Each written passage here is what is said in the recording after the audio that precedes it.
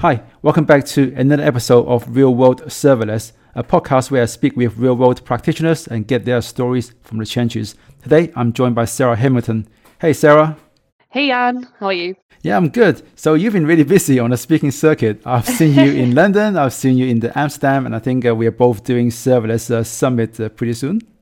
Yeah, that's right. I've been doing quite a lot in the last 3 months or so. Everything kind of all came at once.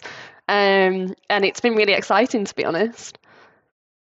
Yeah, I've saw your talk at the Go to EDA event about the advanced event-driven patterns at Lego, which I thought was really well done, really interesting stuff. And also, I noticed that some of the things that you talked about have been quite different from last time. I had Sheen on the podcast to talk about how you guys are set up in Lego. So maybe that's one of the things we can talk about later on to see, 2 years on, what does the Lego stack look like compared to maybe when I spoke with Sheen 2 years ago. But before we get to that, can you maybe just tell us a bit about yourself, your experience going into serverless and working at Theodore and then now Lego? Yeah, definitely. So, as we know, I'm Sarah, and I started out, I would say the whole journey started when I was doing my physics degree. I was at Durham University and I did a master's there, and I was going to continue on to do a PhD at the time. This was all before COVID hit. And it was it was classed as condensed matter physics, which is more hardware, kind of dealing with magnetic memory and how we could improve that. Um, so I was on to do that, but I kind of realized that the achievements were very few and far between with a PhD. So it was with research, it's more failures than successes. And I think I found it a little bit slow going in that sense. So I decided to not do that and look for a job.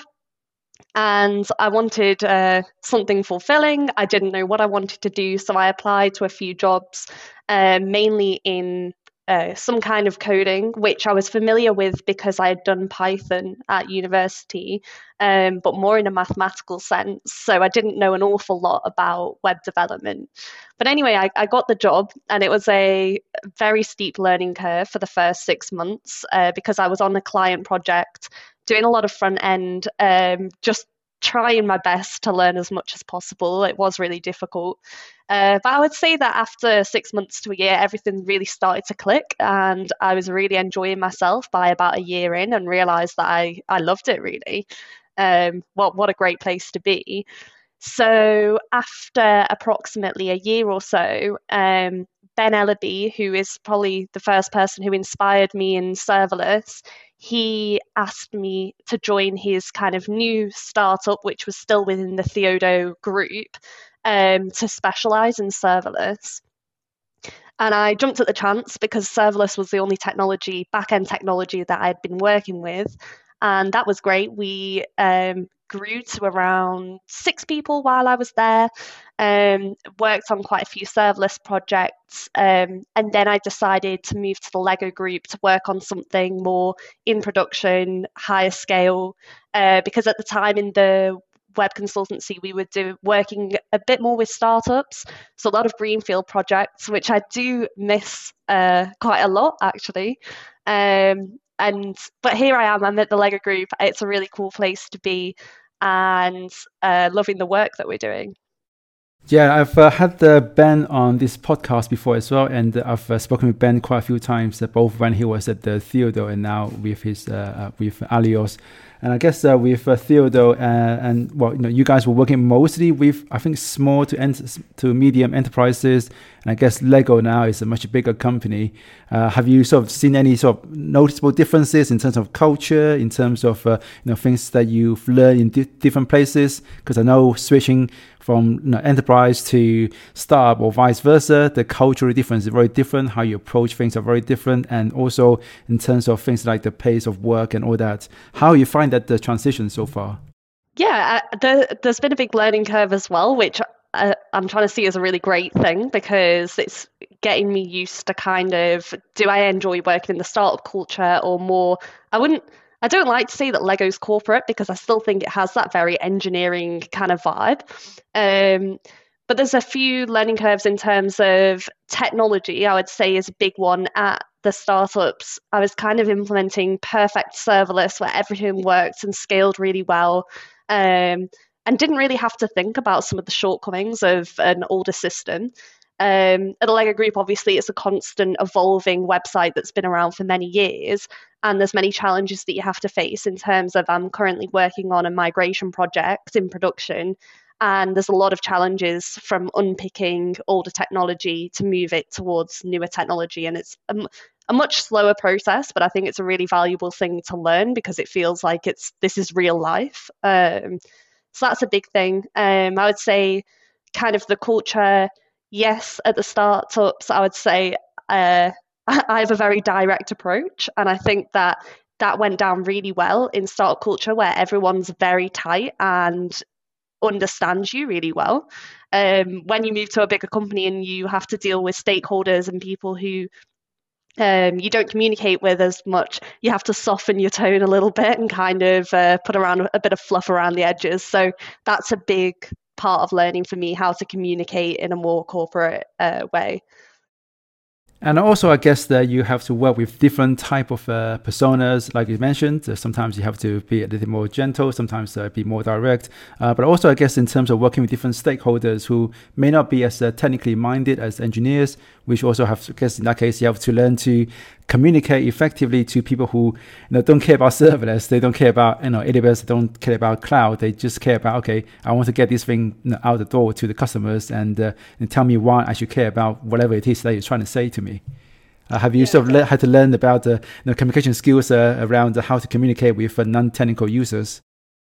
Yeah, definitely. And I think it's always been a strong point for me to be able to explain technical issues to non-technical people. That's not something that I find too much of a problem. I guess within a bigger organization, it's more so how do you actually open a dialogue with people who are making the decisions, because where they are in the company can be so far from where you sit. And often there is more hierarchy, so you might need to deliver that message through your engineering manager, because right now I am an engineer. I'm not in a management role. And I guess, are you working in the Shin's group as broadly speaking? Broadly speaking, yes. We're in the same team in terms of engineering, and it's called Marketing Channels Technology. He works mainly in the loyalty squad, but has a more global overview because he's an engineering manager. I sit within a marketing team, so we're dealing with, firstly, this migration of going from an older marketing platform to a newer marketing platform, but also dealing with kind of how we use data that users have from the front end in order to manipulate it to decide what emails a user should receive. I'm actually moving teams internally at the end of the month to go into more data streaming roles, so how we funnel that data and then use it for whoever needs that data. So it's something that I'm quite interested in. And it's also, I think, there'll be more learning for me to do as well, because, and it's not even, some of it's not even serverless, it'll be more browser based in terms of cookies and how we use those. And I think my mission is just to continue to learn, really. Okay, so I guess then maybe this is a good point for us to catch up on what does the sort of serverless stack or the way you guys are organized in 2022 compared to when I last spoke with Shin. Because I guess back then, Lego had a monorepo, and I remember talking to Shin, and they had this, things set up whereby they got a monorepo of the different services, and they were using, I think, Learner at the time to work out when a commit was pushed, which folder was impacted based on the references, so that they know which services need to be packaged and deployed, so that you only deploy the services that has been changed by the commits. And from your talk at GoToEDA, it sounds like Lego has, at least Shin's, your broader engineering team has moved away from this monorepo approach and having, I guess, multiple repos, maybe one per business area as the team has grew. So maybe can you explain how this is set up in terms of how many teams you guys have, and do you all work on your own repos, or is there some kind of grouping of different services into maybe not mono repos, but kind of group of repos for a particular business area? Yeah, I actually listened to the Sheen and Nicole podcast the other day to prepare for this to see how things have changed. And I was amazed to see that at the time when they were speaking just 2 years ago, they had, I think they said six feature teams. And now I think that we're on maybe over 25. It's really hard to keep track. So things really have moved, and it's pretty incredible to see. I've been at the Lego Group for nearly a year now. And so I don't know exactly how things worked back then, other than what they've said on the podcast. But right now, we are in a state where a lot of the new teams, they set up their cloud accounts and they have their own repo. So I would say it's kind of a domain, so not a business area, just because. I would say my business area is marketing, and there's several teams under that, and each one in theory would have their own repo, and they're all decoupled. In reality, we have some teams that have got that way. We do still have a monorepo, which has services within it. So I never know how to classify these things, but the backend services, I would say, whilst they're in a monorepo, they're kind of decoupled. They can be deployed separately. They're not intertwined. The front end is much more monorepo style, I would say. Um, the general theme is we're trying to move towards every team has their own repo and their own cloud account. It's just a process that I think we're undergoing, and some teams have achieved it. Some teams have other priorities at the moment. Right now, I am working in the monorepo, but the general theme when we set up our team, we did set up this monorepo, this repo for our own team. We just need to move everything out of it, and that's going to be a task in itself to move it into our repo. But the general ideas are there, and we are moving towards it. Okay, so I guess in that case, you've got a repo for your team, and I guess you've got multiple services still within the same repo. And are you still using something like Learner or NX to work out when someone does a commit, push a commit, which of the services has been changed and therefore need to be redeployed? I'm going to say we don't use that because I haven't heard of this system. So no, I don't think we do. To me, everything's kind of normal in a sense. Yeah, I'm not too sure about that. Okay, so if you were to push a commit to one of the services, does it trigger deployment for all the services in that same repo? No, so you would, if you push a commit for your service, then it will only deploy that individual service. So all the backend services within a repo are separately deployable. Okay, so they must still have some kind of mechanism to detect which services has actually been updated by the push, so that they know which ones to deploy. Yes, I believe it's done through GitHub Actions, but yeah, you might want to remove this bit from the video because I'm not that sure. Okay, that's fine. That's fine. Okay, and what about in terms of the actual tech stack itself? And I guess it's still very much JavaScript everywhere. Do you guys have different languages now? You got 20-something teams, which is a lot easier for you to have, say, one team that want to use Python because everyone in that team is familiar with that. Or is everyone still so consensus around using JavaScript for all the backend services? Yeah, so in the teams that I tend to work with, we're all in JavaScript / moving to TypeScript. That's kind of also a theme that we're moving along with. We're trying to get TypeScript 100% across those JavaScript services. But I do also work with teams who are maybe a bit more distant from me, who are working in C#, which is great because it means that that's what their team has skills in. Maybe that's what is appropriate for the type of service that they dealing with. Difficulties from that kind of come when if different teams have different timelines and we need something done now, often I'll offer to kind of come into the team and say, can I do the work? And then that becomes a bit problematic because I do not know C# and it's going to be a learning curve. But overall, I think it's a good thing because in theory, I shouldn't need to go and ask to do some work in their repo. So I think it's about smoothing out those processes. But yes, we do have different languages. And from what I've seen, it's Python, C#, and JavaScript. But primarily, we're all kind of in JavaScript in my area. Okay, So I guess maybe if we talk about some of the migration work you're doing right now, because one of the interesting things when it comes to migration, especially when you're moving from, say, containers or EC2 to Lambda, there's obviously quite a bit of rewrite in terms of how you structure application and all that. But if you're going to be switching data as well, I think that is where it gets a bit tricky in terms of that migration without downtime. Have you guys got to that point yet where you've thought about the different steps you're going to do this so that you don't have to introduce any downtime when you switch from the current system to your new system using, I'm guessing, DynamoDB or something like that? Yeah, so at the moment, the process is we're actually switching from a third party to another third party. And then eventually, and that's where we store this data. And eventually, another team is working on switching out that new third party for DynamoDB, which is going to be the ideal situation because the third party does have limitations that we're dealing around. And I don't know all of the decisions that went into why we use the third party, but that's the situation that I landed in, and that's what we were doing.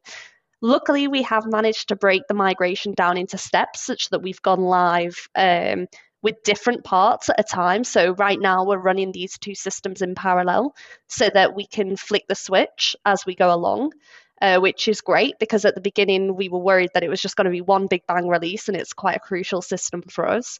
But we have successfully gone live with some of the different areas. So we're getting towards the end of the migration, which will be great when we get to switch off the old system. There's been a lot of challenges along the way, as you can imagine.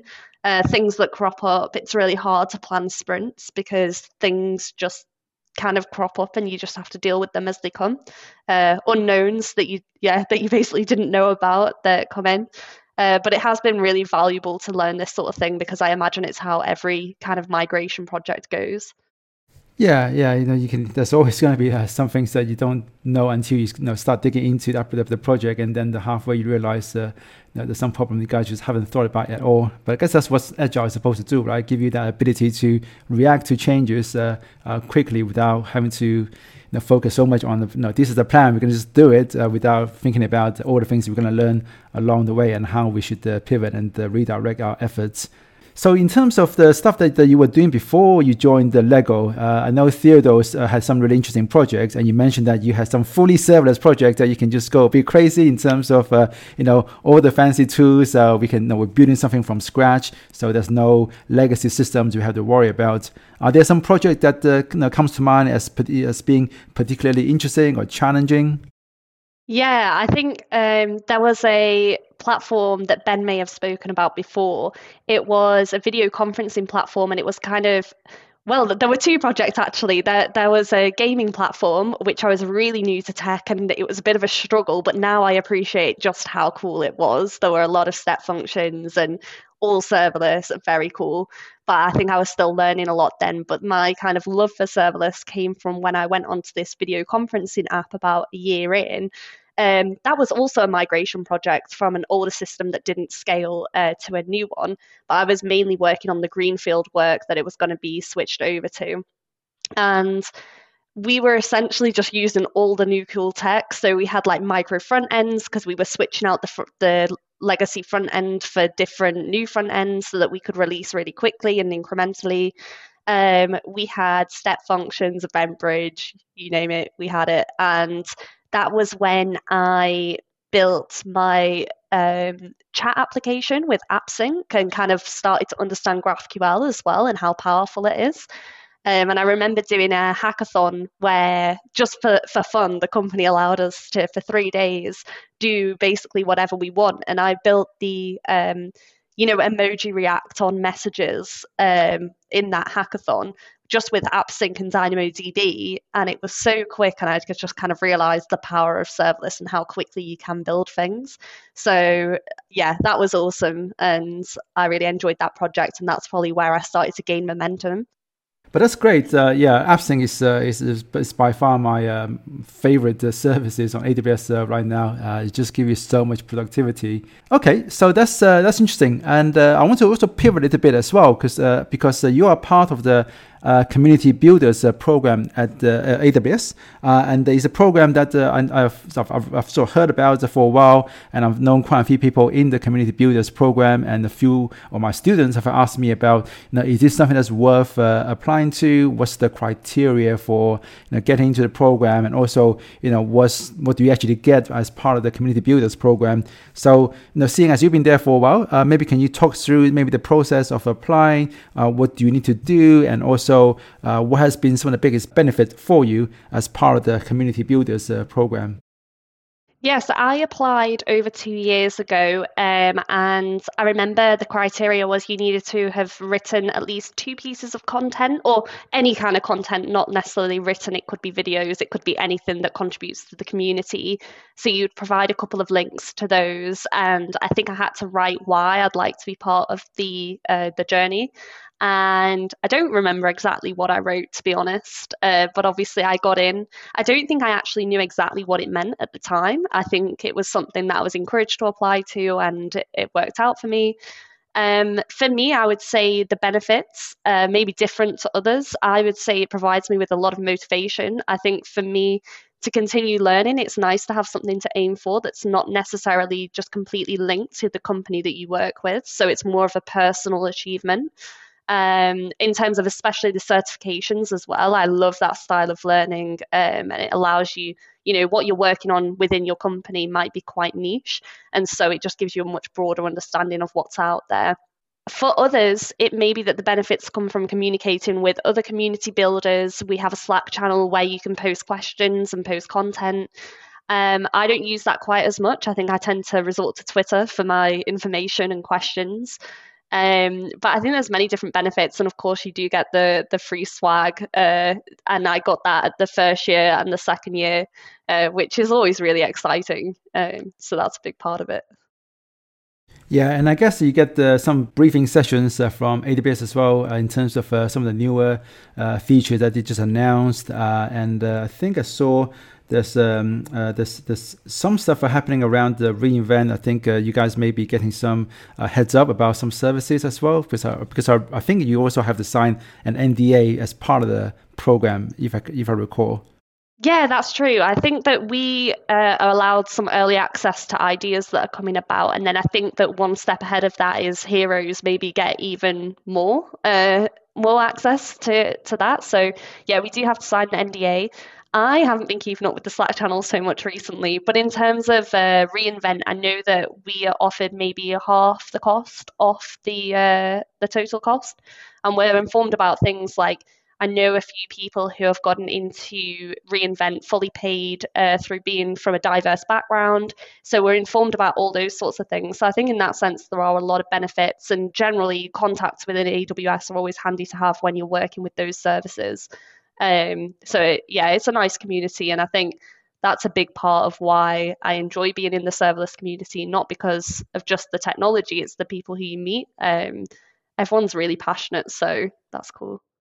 Okay, speaking about the community, I remember, at the GoToEDA, obviously there was quite a well-attended event. There's a lot of people there, and your session was very well attended. And I had some questions, I guess, about the talk that you gave, because you touched on some of the integration patterns that you can use step functions to integrate with other services, either in your own domain, your other microservices, or third-party systems.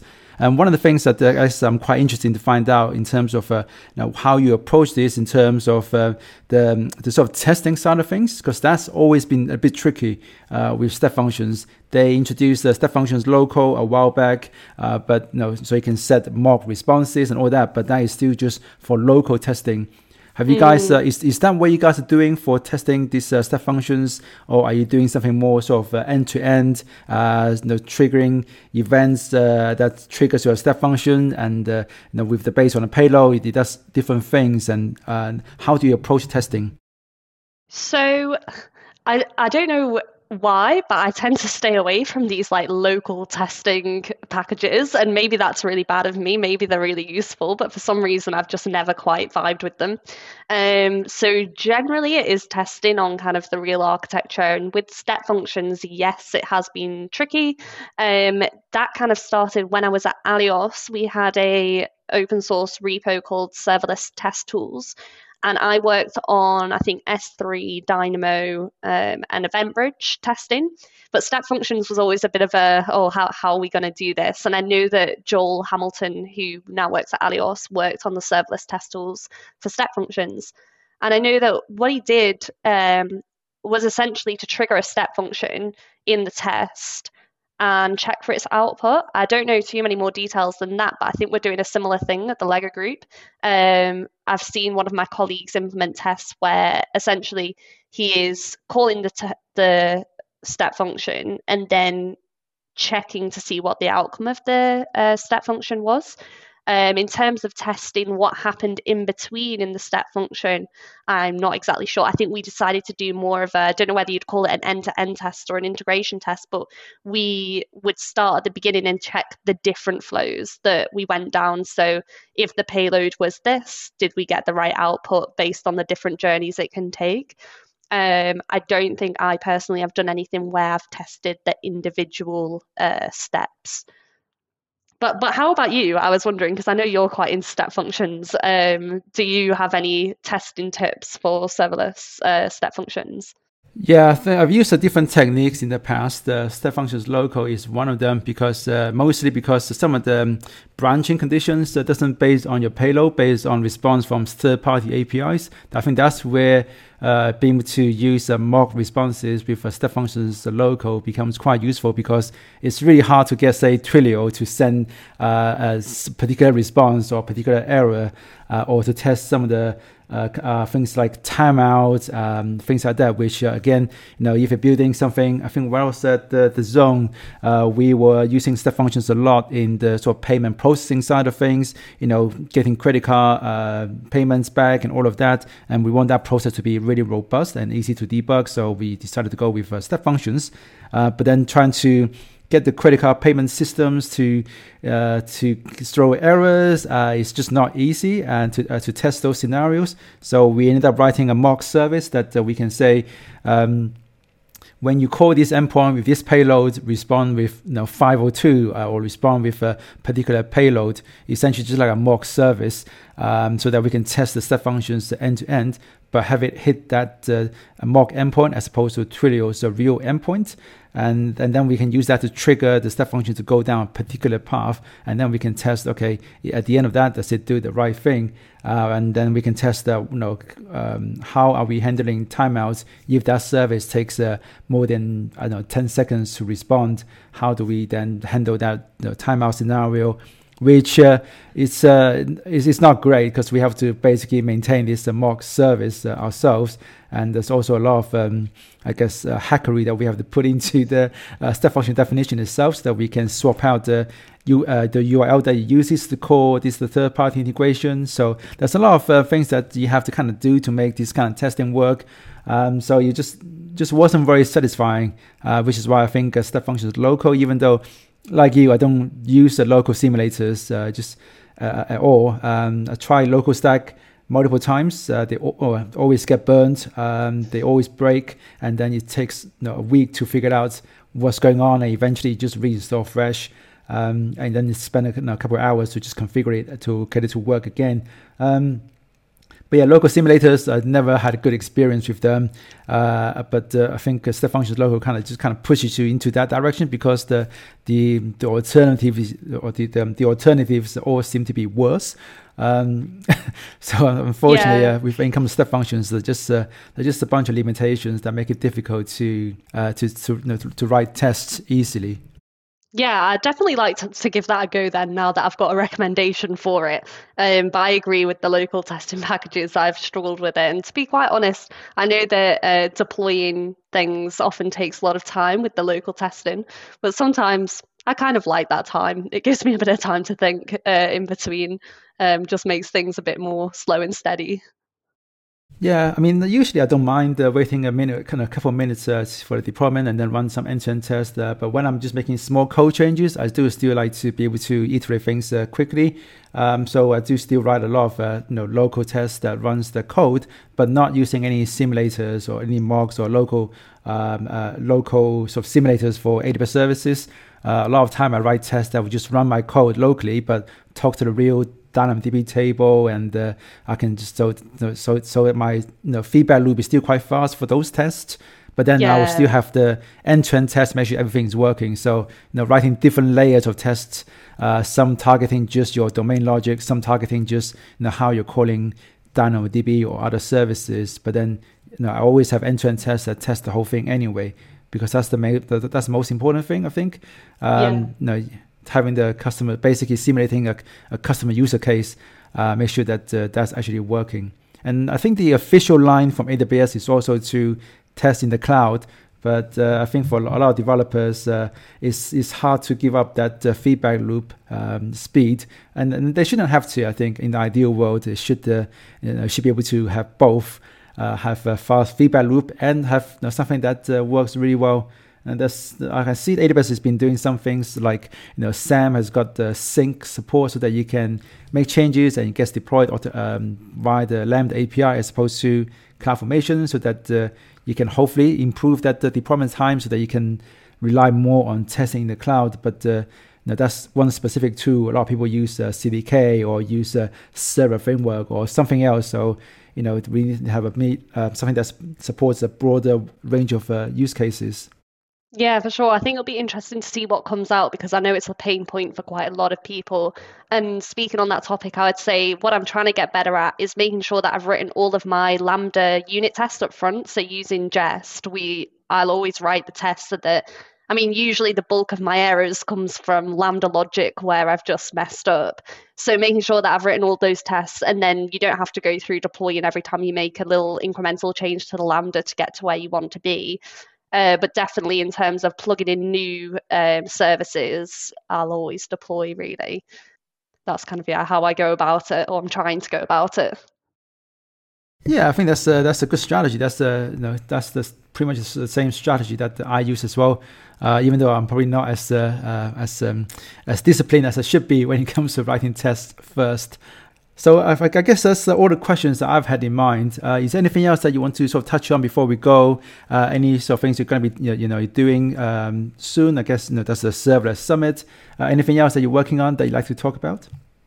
Yeah, I suppose I'm excited for the Serverless Summit. It'll be my first online conference in quite a while, which is probably a good thing that I've been doing some in person, which has been really fun. But I think over Christmas, I'm taking a little bit more of a kind of a backseat approach in terms of I am going to be working on my AWS Professional Solutions Architect certification, which I've just been struggling to get the time to do, although I've had a few free weekends recently. And I think it's just the style of learning that I really enjoy. But I know myself and a colleague at the Lego Group, we're going to apply for a conference next April. I'm sure that I'll be doing some more things in the meantime, because that sounds like quite a long time away and I want to keep up with kind of my speaking skills. But right now I'm excited to get on with this certification, hopefully pass it. It's the one that I've been working towards for a while. So that's mainly what I'm doing at the moment, and just kind of getting on with the work that I'm doing at the Lego Group. Sounds fantastic. That's actually one of the more difficult certification exams, I think, on AWS. The Solution Architect, the Professional, I think that's one of the most difficult one, I think, from what other people have told me. I haven't done that myself either.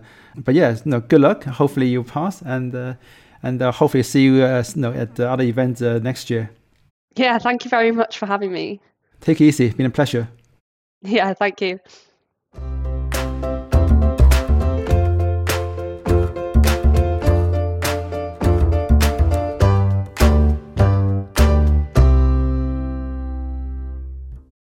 So that's it for another episode of Real World Serverless. To access the show notes, please go to realworldserverless.com. If you want to learn how to build production-ready serverless applications, please check out my upcoming courses at productionreadyserverless.com. And I'll see you guys next time.